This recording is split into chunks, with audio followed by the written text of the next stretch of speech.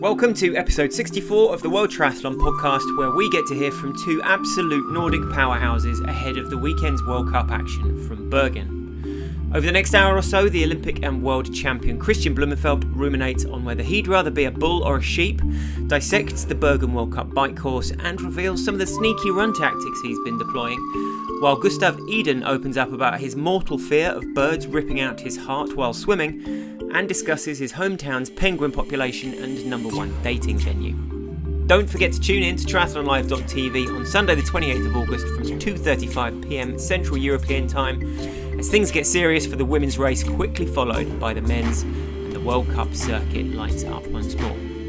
Before we get started though, our friends over at worldtriathlonstore.com have an extra treat for our listeners this week, and you can win a signed cap by Kristian Blummenfelt himself and a $100 voucher to spend on whatever you like from their website. All you have to do is email podcast@triathlon.org and answer this simple question. What would Gustav Iden most like to be able to eat and drink during an Ironman race? The answer is of course coming up in this episode, which I hope you enjoy as much as we did. Kristian Blummenfelt and Gustav Iden need little introduction to listeners of the World Triathlon podcast. The men at the forefront of the Norwegian triathlon explosion have consistently broken new ground with their all-in racing, must-win attitude and fearless approach to pushing the limits of what most thought possible in the sport. We may have largely missed their presence on the World Triathlon circuit in 2022, but with the first ever Bergen World Cup fast approaching, there was no way they weren't going to return the line in their hometown. So, Kristian, Gustav, welcome to podcasten. How are you? Where are you? Tusen tack. We are in Bergen at the moment, being home for the first time in forever. It's strange. It's strange traveling home in the same way you travel to a race. It's like we came here Sunday straight from Collins Cup, and we're just here basically for the race, leaving again on Monday. So it's a strange way to come home. Yeah, straight in and out. But normally it's literally probably like just end of the season, is it? And then maybe you factor in once in the middle of the season somewhere to stay for a little longer. Yeah, so I think we're both counted up, and it's like for the whole year this year. It might be like 8, 9 weeks, 10 weeks maybe. Yeah. So not much at all. But it's good to first be home, and also feels very special to have the race downtown, really downtown in the heart of Bergen.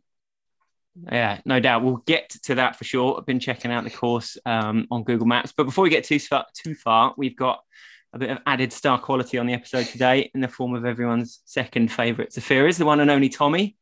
Couldn't resist the opportunity to come on and push a few Norwegian buttons. So hello, Tom. All right. How's fatherhood? What's up, everybody? Happy to be on here. Happy to poke a few questions at Kristian and Gustav, because we get a chance to talk about triathlon stuff, but I'm here to ask about non-triathlon stuff. So we'll see how that goes. Curveballs ahead. But so you'll be getting a good grilling from both sides, like a triathlon Big Mac here. So we got a lot of ground to cover. If we haven't got snacks, what are the snacks that Bergen will be offering to the great and the good of World Triathlon when they get there? What are you going to make sure everyone gets a bag of when they can't leave without? I think, a snack of rain. That doesn't sound too good, but we Norwegians, like every other country, we're proud of our own chocolate. So maybe get a bag of chocolate and I don't know what else. So you can try some Norwegian taco, maybe. Yeah, Friday taco. Licorice tacos? What the heck goes on up there? No, not licorice taco, but taco and licorice. Two separate things. At the same time, though. No. Dessert. All right, so here's my follow-up question. If you were to take somebody on a date in Bergen, how would the date go? Like, don't leave out any details. Well, I guess you always meet down by the Blue Stone, don't you, Gustav? Yeah, so we have one random stone in Bergen. It is called the Blue Stone, and it's not any thing particular, and it's just a random thing, but everyone is just meeting at the Blue Stone. So if you're Friday evening and you want a date, you could just go to the Blue Stone, find someone standing there and say, "Yeah, I'm the one you're waiting for," and then just go on a date. Make sure in the show notes you put the location, the Google map to that spot, because Blue Stone. It's gonna get busy this weekend. Yeah, but okay. So after you find that date, where do you take them?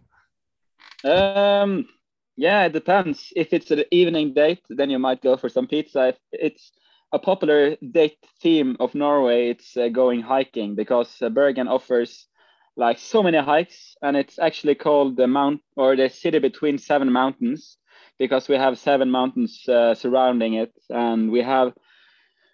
I don't think it's official, but it's the world's steepest hill climb race kind of thing, and it's up a flight of stairs.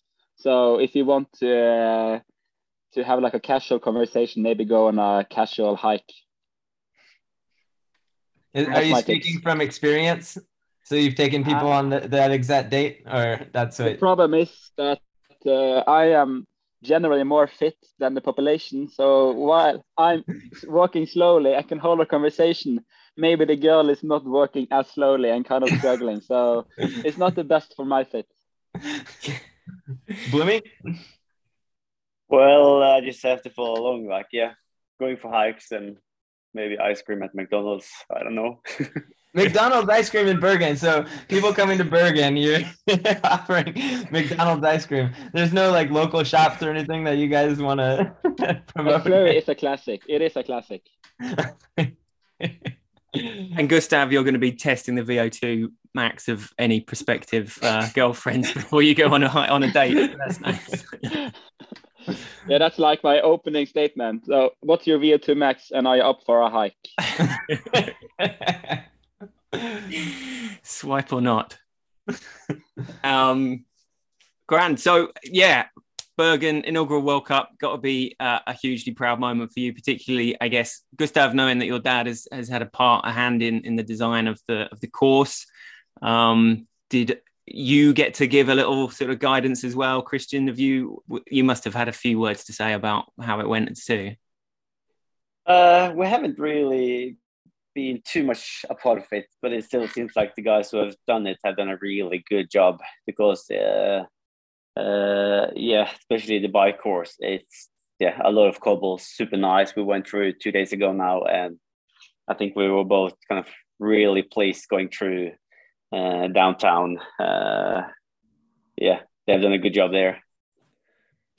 And Gustav, you said it was actually like 2019 that it's been in the planning since. So, that was kind of still pre-Olympics, or at the time of your world champs in Nice and so on. So, yeah, this has been kind of on the cards for a while, is it? Yeah, so we have been trying to get a triathlon in Bergen for a long time, because, obviously we had so many good athletes from Bergen, and Bergen is it's a really sport city, and they really get behind their athletes. So when we had a cycling world championship here in 2017, I think, it was a huge crowd out, and it was such an amazing event. Sadly, the finance afterwards was a bit more struggling, and it had some negative press in the after the event. But the event itself was so crazy. So many people met up, and I think that's why we wanted a triathlon in Bergen, because we have a potential to have a really, really cool event here, both because we have some good athletes in me and Kristian and Kasper and Vetle and even more, but also because it's a really beautiful city with a beautiful or big potential for interesting course, and the crowd can really, really go crazy here. Will there be a big after party after the race? So me and Kristian will go away already Sunday morning, so we won't attend, but I hope it will be a big party. Yeah. But the Norwegian athletes, they never go to after party. Like I've never been to any party. We don't get invites. I don't know why. I've literally been to one after party in my triathlon career, and that's where I met Katie, and then I never went to another one. So you guys just need to find that right one. 100% record, and that's why Katie's stopping you from going to any more. So, I mean, what is it? Bergen, the three of you, the sweep in Bermuda. Obviously, you're 28, Kristian. You're the oldest, right? There's 2 years to Gustav, and then Kasper. How has this group come together? When did you first meet? What were the circumstances around that? I think it's more like a coincidence actually that we're all from the same city. Like Gustav is from the complete opposite side of Bergen than I am, and Kasper, he used to be also on the kind of third opposite side of the town. So it's not like we are from the same neighborhood really. But then when we started with the youth national team and the junior national team back in 2009, 2010, then suddenly Gustav came in like the year after I came in, and then Kasper like a year after again. And then I think we just realized that it was much more fun to train together than doing it all on ourselves. Is there a rivalry between the part where you grew up and where Gustav grew up? So I live way out in the farmland. So it's I don't have any rivalry with anyone because everyone just like, it's just a bunch of farmers out there. And Kristian pretends he's from the ghetto part. But the ghetto part of Norway is like the most beautiful and most high-end part of some other countries, I think, because it's basically no ghettos in Norway. Loddefjord is quite rough. It's a little bit like the rough area of London, I've heard. So you either become a musician or triathlete when you grow up there. So you get a really thick skin. What was your gang sign? Well, because I couldn't sing, I had to be a triathlete. It's a big music scene in Bergen, right? Home to musical superstars Royksopp, Kings of Convenience. Now even more, we have Kygo, who is more recent, than Alan Walker and the guys behind What Does the Fuck Say? So we have like the music scene in Bergen, or just like the amount of people from Bergen is actually insane, because the total population is 300,000. But I feel like we have so many people from Bergen that has really made an international name from themselves. Quick facts on then. Bergen is twinned with which American city? Neither of you know? Seattle. Washington. Seattle. Both correct. Gustav gets that. Well, yeah, the state of, I guess. Bergen was capital of Norway in the 1200s until when the penguin population grew so big the locals had to move. True or false? False. Yeah, that is false. Bergen is You guys have penguins? We have penguins because the bike course is going by the local aquarium. So we have a few penguins at the zoo there. Penguins in an aquarium don't count. Yeah, but they are still there, and it's in the bike course. Yeah. You might be able to see them from the top far end of the bike course. Yeah, I think. Are they legal to own as a pet? It was stolen a few years ago. Yeah, by some students. They stole one. From the aquarium? Yeah, so the after parties in Bergen is wild. So some students did an after party after graduation, and they went in and stole a penguin. We do not condone that really behaviour. Yeah. Who on the start list would be most likely to steal a penguin after the after party this weekend? Oh, Tyler Mislachuk. I'm not sure. I think if Johnny gets his hand on a few bears, then maybe he will take a penguin. Who are you most excited about showing off Bergen to then? Johnny's got to be up there. Presumably he's come because he fancies the fact that you guys are going to put together a pretty good race. He's said that he wants to pick and choose his races quite carefully, and this is obviously one that he likes the look of. Yeah, I think I'm excited to show it to Matt McElroy. So I spent a lot of time with him in Flagstaff, and he showed me his city. So I'm excited for him to see mine as well. And you, Kristian? I haven't seen the whole start list, but yeah, of course it's cool that Johnny is coming, but I think Vincent is out because but at least like it's pretty good start list. But I'm not going to show them around too much. No, got to keep it top secret. Quite right. We were discussing just a bit earlier with Gustav the course. It's particularly like the switchback. Is it a descent or an ascent? It's a descent, isn't it? Where you've got that those really tight turns. Can you kind of give us a quick run through of it, a little preview for those that are going to be watching on Triathlon Live at the weekend as well? So first of all, you start off with like a very chilly swim, I guess. I'm not sure the temperature in the harbor, but really in the center, heart of Bergen. And then you're taking off from transition, going around the fish market, onto the cobbles, all the way towards the aquarium with some kind of turns all the way up. And then it's kind of a punch hill that you have like next to the aquarium on cobbles.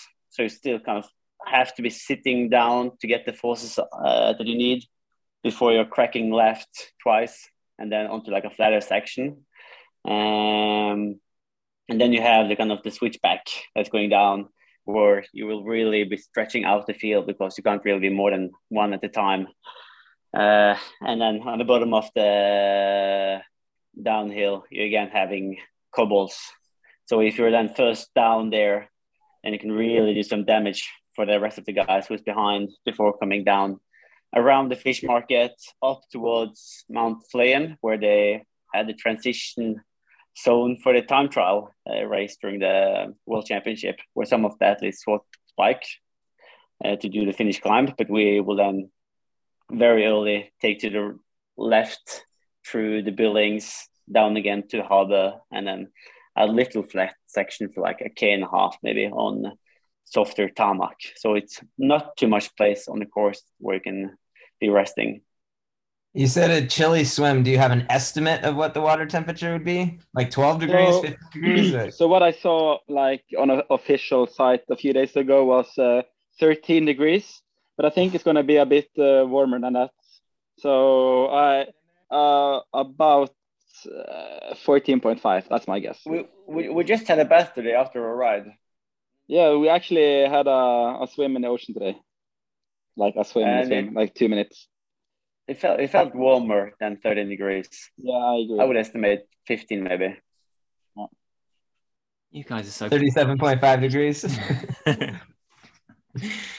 Windy, like is wind going to be a bit of a factor there, or I guess midsummer it's not quite as wild as it can be, would you say? No, I think the weather forecast predicts a low wind and no rain at the moment. So this course is drastically changed if it's raining, because the cobbles get quite slippery when it's raining. But I think it's gonna be okay for race day now.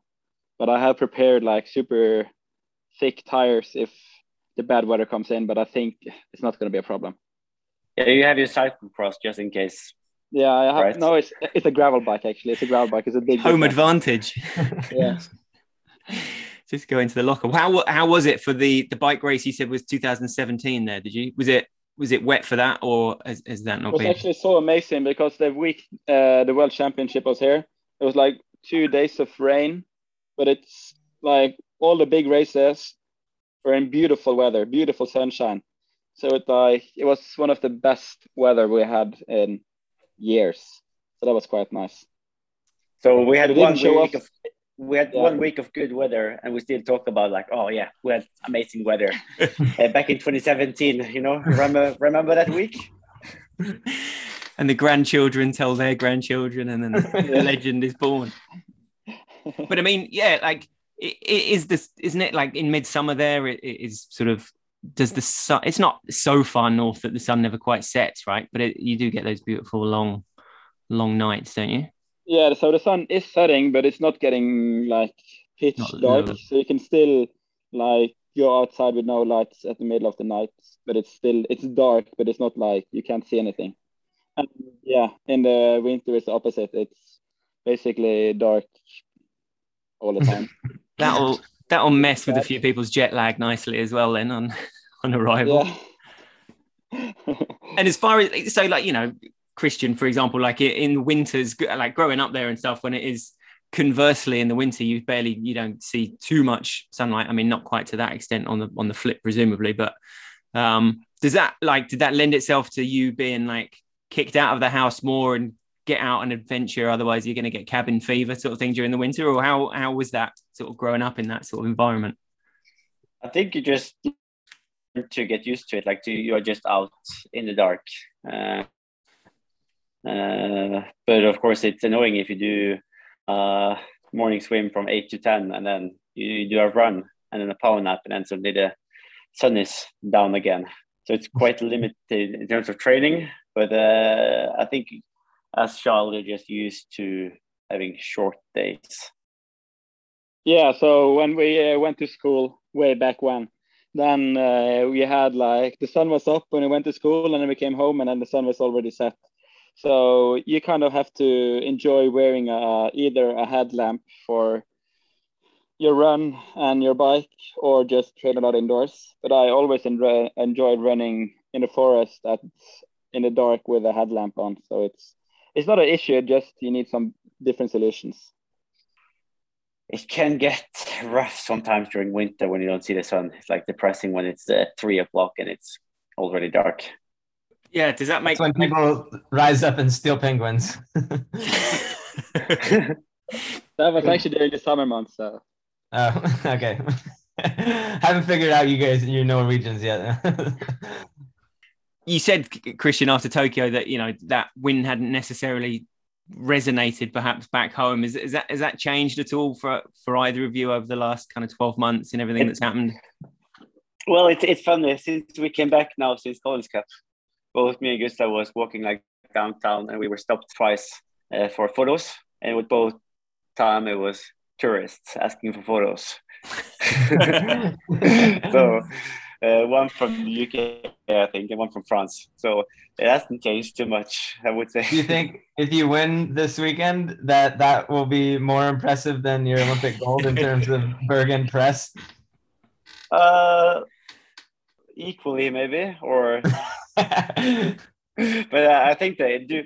I think they do expect both me and Gustav to do it well, because like they still think that we won the Olympics and the World Championship last year, and we should easily take it, like walk in the park on Sunday. But it's going to be tough, especially with the long distance focus we've had this year.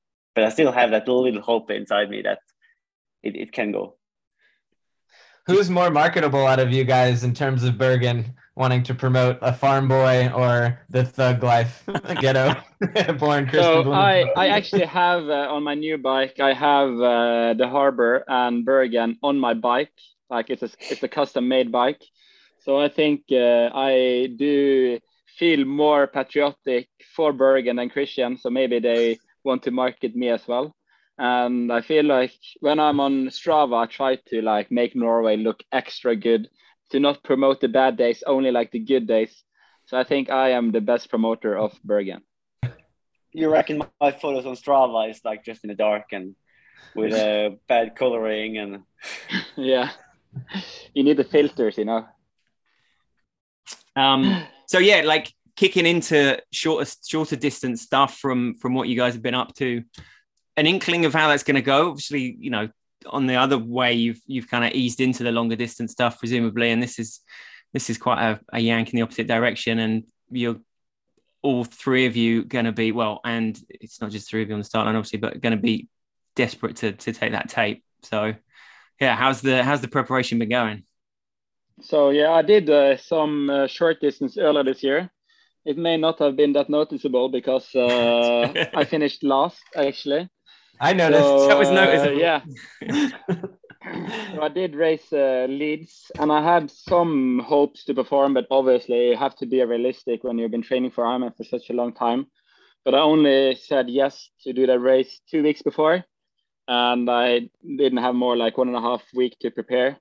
And I was even more like in an Ironman focused period of my training. So I think I'm better. Real quick, what was your main session that you did in that week and a half to get ready for Leeds? You were like, all right, I'm ready now. Honestly, I had a really good track session on the run. I did like 2:30 running for a K there. So I had the speed, but the funny thing, like everyone in Ironman think that the bike is the most powerful thing, but it was the bike I was struggling absolutely most with in Leeds. I had no maximum power, but I was struggling so hard. That's because you raced non-drafting. Yeah. You had 12. I never got in the race. You just rode by yourself behind everyone else. Yeah, so I had like not a super poor swim, because obviously my swim has not been my greatest leg, but I had like an okay minus swim, but a shitty T1, and then the rest of the race was just soloing but I had such an amazing support on a run.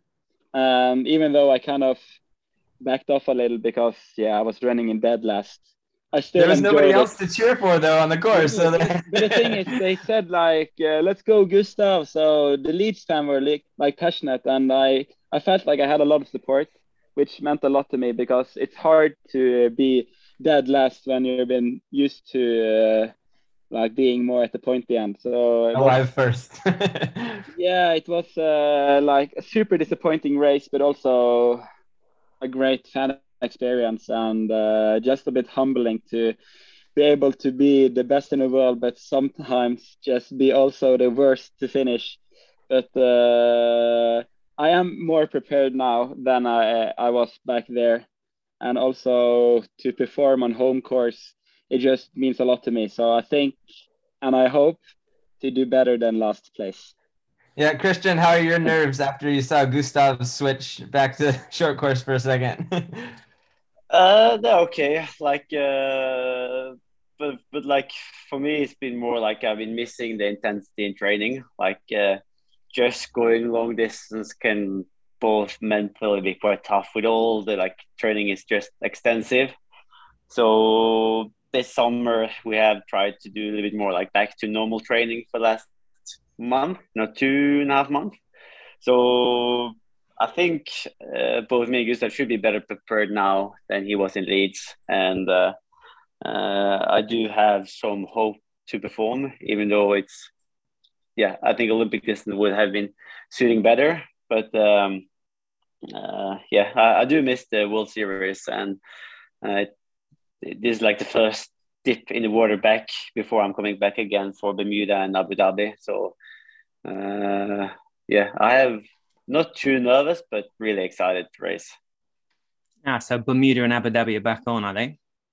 Yeah, that's right. So that's the week after the half Ironman World Championship, and then so Bermuda is maybe going to be tricky in terms of performing, but I think Abu Dhabi is a race I really want to target, like in the end of the season. It's suiting really well having it so late, like end of November. And I mean, Gustav, you talking about like, the opinions of Ironman athletes of, the bike, your weapon, the bike or the run. But Kristian, how much of a kick do you get out of being the subject of so many of those conversations, and Gustav to an extent as well, but particularly you, Kristian, I guess, like, obviously inevitably going to be fueled by the sub-7 side of it as well. But everybody's got an opinion and a comment, and even now after everything that has happened over the last 12 months, there's like, can he, can't he, what's going to... And presumably that's going to probably happen again now this weekend. So is that something that you've sort of enjoyed and reveled in, or would you rather just like the noise wasn't there? No, I think I do enjoy it, and it's kind of fueling me like for race day. And it's almost like I try to search for it too. Like before a race, I tend to listen to the podcast where they talk about the race that I'm entering, just to hear what people's opinion is before the race, and it's just firing me up, I guess. And as far as like the sort of mechanics of your training, if you're building up to Abu Dhabi as opposed to building up to Kona, like how, to the layman, how are you approaching those, like that month lead up differently? What is the kind of glaring differential there? So the key is to open up like the energy system so you can produce more lactate for a short distance race. So then we do less of those 6 hours of just constant like in the middle zone, but we do more polarized. So the easier section will be easier, and the harder section will be also harder, just to kind of get that lactate production going. Because if you can't produce lactate, you'll be dead going around all those dead turns and kind of acceleration that we will see in Abu Dhabi. So it's more about going into the lab, or in the field, and measuring how the lactate is at different intensities, and then trying to adjust the curve. When you go into like a super hard training set, or what you might consider like a monotonous pool set or whatever, is there a place that you go to, or a thought that you always return to? Like, is there something metronomic that you find yourself ticking over from time to time, or is you just gonna zone out? Well, I think it's personally, I do like competition and training for some of like the really intensive sessions to really either try to keep up with Gustav when he's attacking or even trying to break away from him. So use each other there for the really tough sessions to really get to race simulation in. And that's also the most fun session, I guess, that I'm doing. I'm not sure about you, Gustav. Yeah, never try to zone out. I think zoning out is like the worst thing you can do, because you only have like a limited set of time for training. So I try to really use my training to get better and to not waste my potential training hours just zoning out. And I actually do love training. That's why I do triathlon, because to do triathlon you have to do love training. So I try to stay focused and do some focus on either times or intensity, or it's a lot of things to think about. How do you guys mentally handle, so like word on the street, Blummy, you're a bit better trainer, like you're stronger, can do it more, whatever, and like Gustav, you've had to recover a little bit more. That's just an example. But do you find you get confidence from sessions based on how they go with each other, or are you guys just focused on your own thing and you're just utilizing each other as training partners? I think the last one. Yeah, I get confidence for we obviously know what times are good and at what session and what lactate and everything. So we have our own reference for what is good. But if I'm at my good and Kristian is beating me with like 20 seconds, and I still know that my session is good, but then I would get a bit uncertain, because I think you always do measure up against each other, even though you have your own references. But also, I think depends on the session, like because you compare up against what you have done before in training and how you have been able to bring that into competition. So, for example, if we do 50s in the pool, then it's not like my confidence doesn't get broken down by doing 50s in the pool, even though everyone is beating me in that session. And I guess Gustav's confidence doesn't increase by beating me on 50s. It's helping more if he can beat me on 800. It really depends on where I bring that into races. In PTO Canada, when you got your cramp on your leg, Gustav, did you know what was happening at all? Or did you get any information? Or what were you thinking? Were you just like, sweet, I'm on a flyer, Bloomy's like, I just dropped him, I'm awesome. Like, what were you thinking?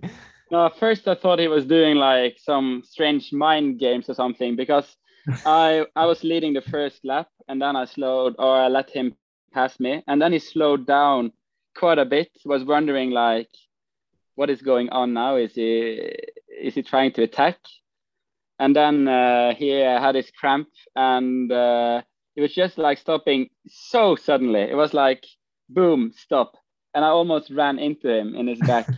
So I thought it was like doing some, something weird, and just wanted me to pull again. And I just turned around and saw him holding his leg. So I quickly understood it was a cramp. Has that ever happened to you in training before? Not really. I think the problem were that I feel I haven't really found my bike position yet. So I came to Canada and I had some new shoes, some new cleats, and felt like, what should I do? Should I take my saddle up, down, forward, backwards? And I ended up bringing it a little bit up to feel more powerful. And I guess that together with the shoes just made me use like a different muscle that I haven't been stressed too much in that duration before. So I think, like a stupid mistake. On day one of Triathlon 101, they tell you nothing new on race day, and then the Olympic gold medalist comes out and it was race week. So I did it like three, 4 sessions before. Both me and Kristian got new bikes on Monday, so we both have new bikes for the race as well. So there's nothing new on race day. Just it's just for the non-professionals. Yeah. I like that you thought Kristian stopping in front of you could have been some sort of wild tactical maneuver, Gustav. Yeah, that's because he did it. He did it in Bahrain in 2018. So it's not like he has a history of doing it before. So that's what it could be. I think. I was behind him and I wanted him to keep pushing and pretend like I was suffering, because then I thought, okay, if he can push now for another 4 or 5K and try to drop me, then he will be more tired when I'm putting in the hammer, smashing him back. So, but then he was just glancing over his shoulder and just like almost laughing it off, like, and then he, just almost started walking to force me to take the lead. Yeah, how does that work now that you guys know like exactly how you guys function at different levels and like tactically you know what each other are doing? Does it make it more difficult to race each other? Yeah, it is a bit of a dynamic there. It's quite hard to break down like the mental part of each other because we know each other too good. But I think when it comes to physiology, we still have our differences. So Kristian knows my weakness and strength. So it's kind of you take away a bit of the mental part and use more the physiology. We don't have to tell everybody your weaknesses, but can you tell everyone each other's strengths? I can say Gustav's weakness is that he doesn't enjoy pain. That's what we like to say in the team. Yeah, so Kristian somehow got it some information that I don't enjoy the pain, but I mean I don't enjoy the pain. Like I'd rather not be in pain if I can choose. But it's not like I can't tolerate pain either. But if Kristian don't want to say my real like strength, I will say your strength. It. I would say your strength. You are very. Yeah, you can be tactical using your strength, like the fact that you are technical good on the bike and not just racing with your head like that is boiling in your head and just like going mad, but you can really be tactical under pressure. Yeah, and Kristian I agree. And Kristian have a crazy ability to re-mobilize after a long event. So even though he is not like fast, like in general, but the way he can retain the fastness even after a long race, that's I think his greatest strength. Back on Bahrain and stopping in the middle of the course, what is the wildest sort of race tactic that you've encountered out there then? I did hold back a little bit in the beginning of the bike to hope that both Iden and Ben thought that I was struggling. So I think they pushed quite hard the first half of the bike. So I was keeping them in sight, but not like straight on their wheel or 20-meter rules. So they were pushing quite hard there to try to break away, but I felt okay. But so then last 30K, I had so much left that I could just break away from them. It was interesting, like obviously the sort of rigmarole around before the race and a bit after, I suppose. But there's some pretty interesting personalities that have come out over the weekend, and you obviously had a lot to do with Joe Skipper at the sub 7, and he's from my hometown of Norwich, very much like the Bergen of England.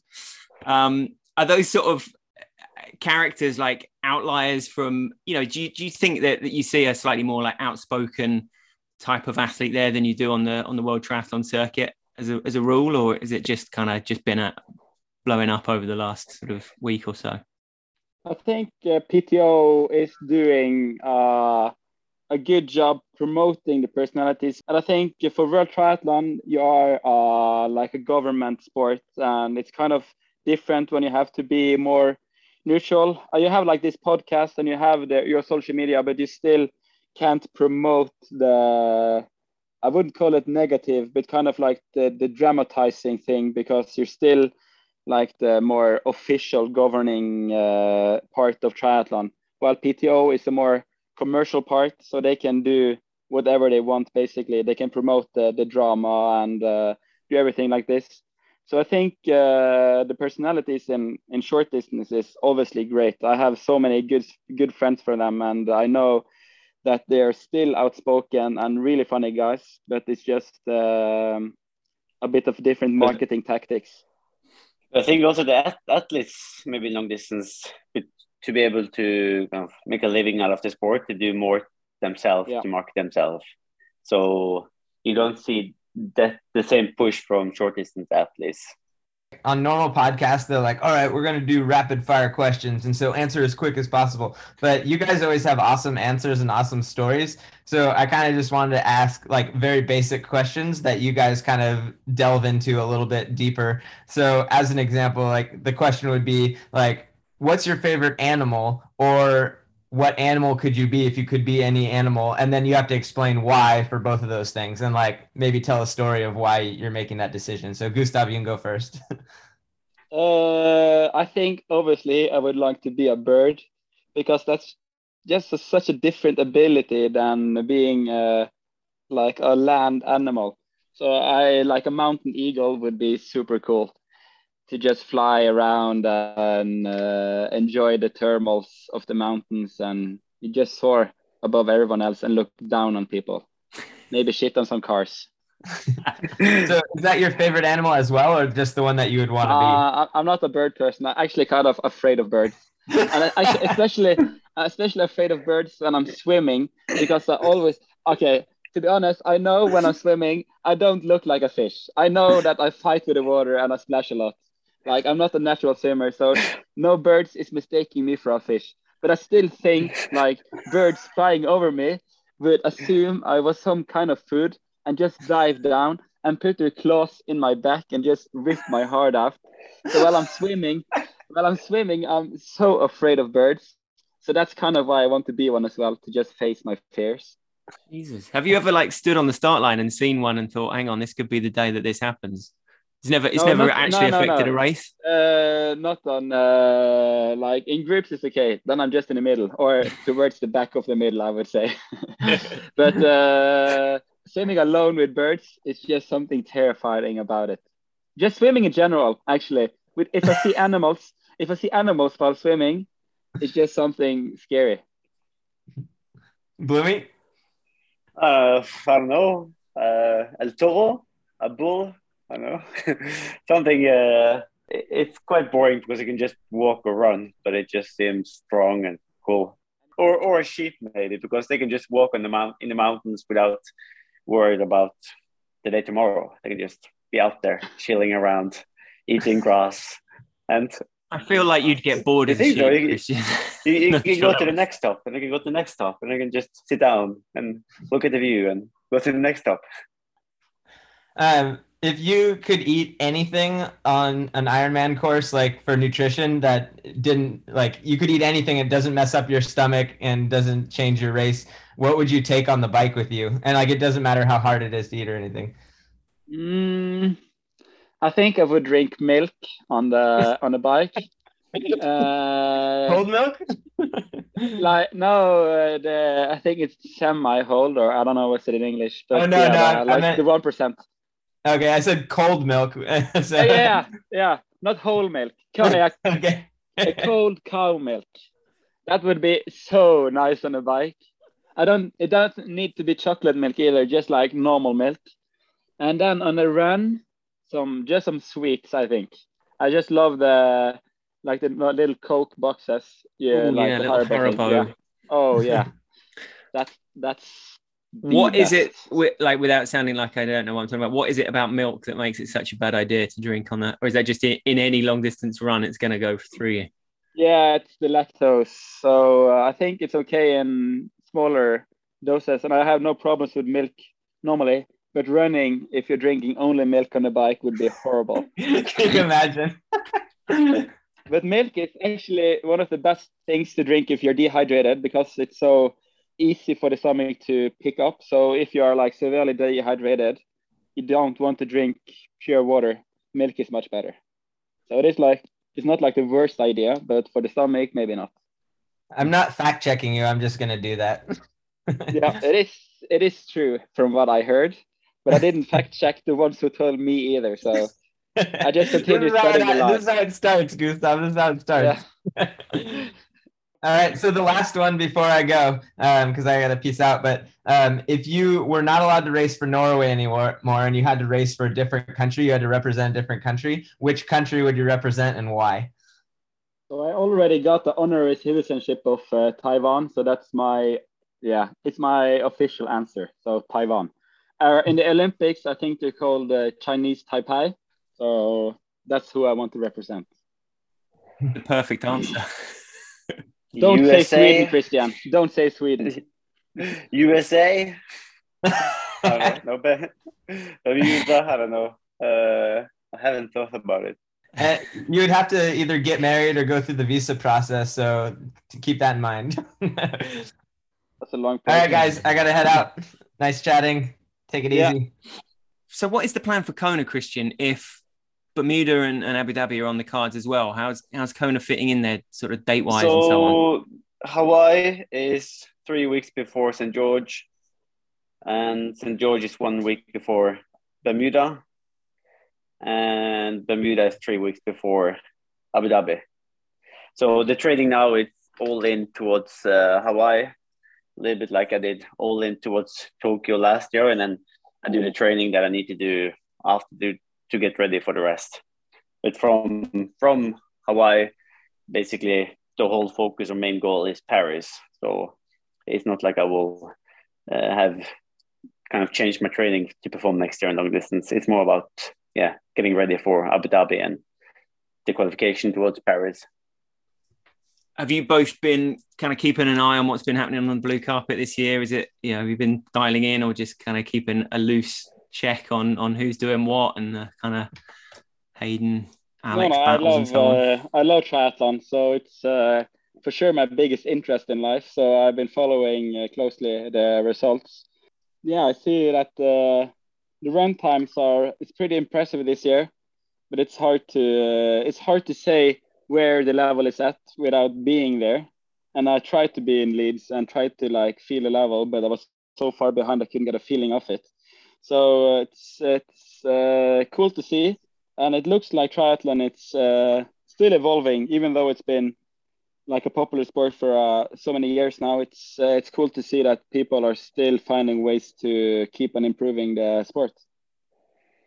Yeah, there's a lot of new faces, like the generation going into Tokyo. A lot of the ones who were in the qualification process is not in the picture anymore. And then you have Hayden and Alex up front.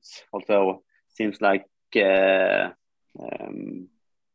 a lot of new podiums. So it's been cool to see. And also, I guess every Olympic cycle, the level increase a little bit.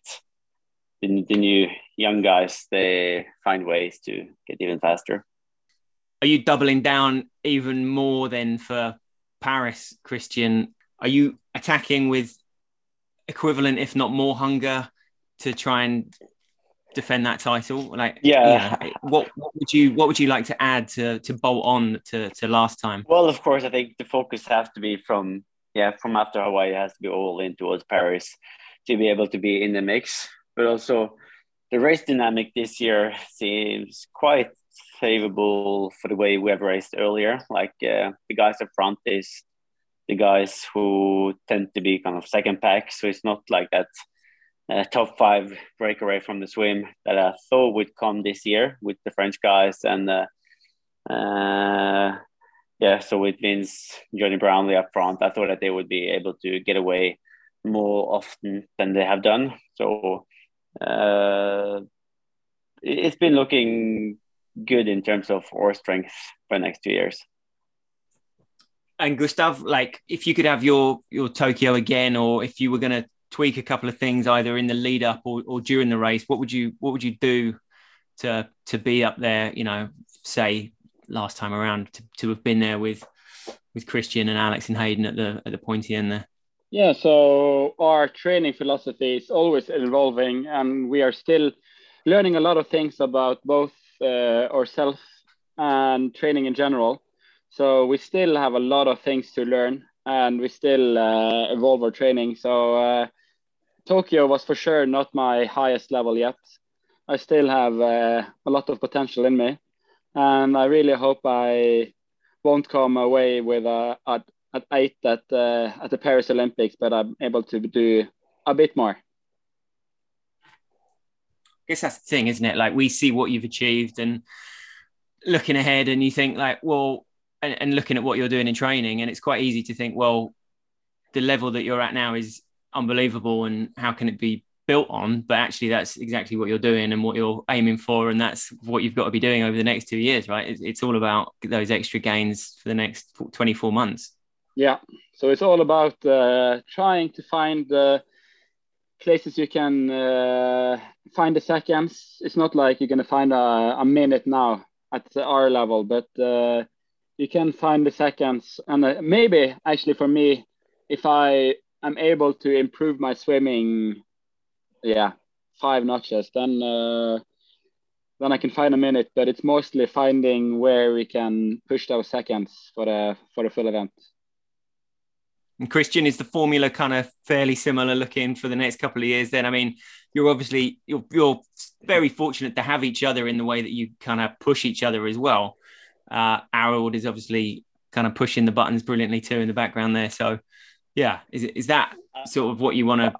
I don't think we can copy what we did for going into Tokyo and expect to get the gold medal again in Paris. So for sure we have to be able to step it up. And I think the strength to Olav is that he never settled down. Like, if you have found like one way of preparing, it's not like he just copy and paste. He will always try to do it a few steps better. And sometimes that can be quite tough, like that we've always been stretched to improve, like and not just doing the session we did. Like, for example, for long distance now, instead of just copying what we did going into Cozumel last year or St. George, we always try to find new way to do it even better. And I guess the same will count for going into Paris.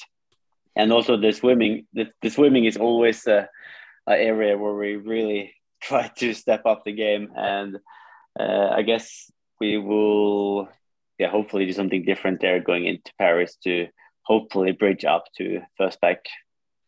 Yeah, very different kind of race, obviously, but to see Hayden in the Commonwealth Games there coming out at the front of the swim, and Alex also doing very well in the water, I guess that must have given you cause for thought too, did it? Yeah, and also it really gave you a lot of more tactical opportunities during the race. Like in Tokyo, I didn't have too much choice. Of course, I could have been broken away from that group or like try to do something solo, but if I could have been up there in the original breakaway group, then you have much more opportunities early on in the race.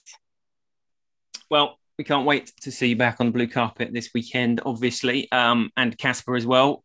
Great to see him back racing. That was a terrible accident for him in Arzachena. He's fully back and firing, is he, and hungry to go? For sure. Yeah, he's ready. He's using the stairs now up from the pool or the ladder. So I'm not sure if he's just faking it, that his aunt is a bit hurting or...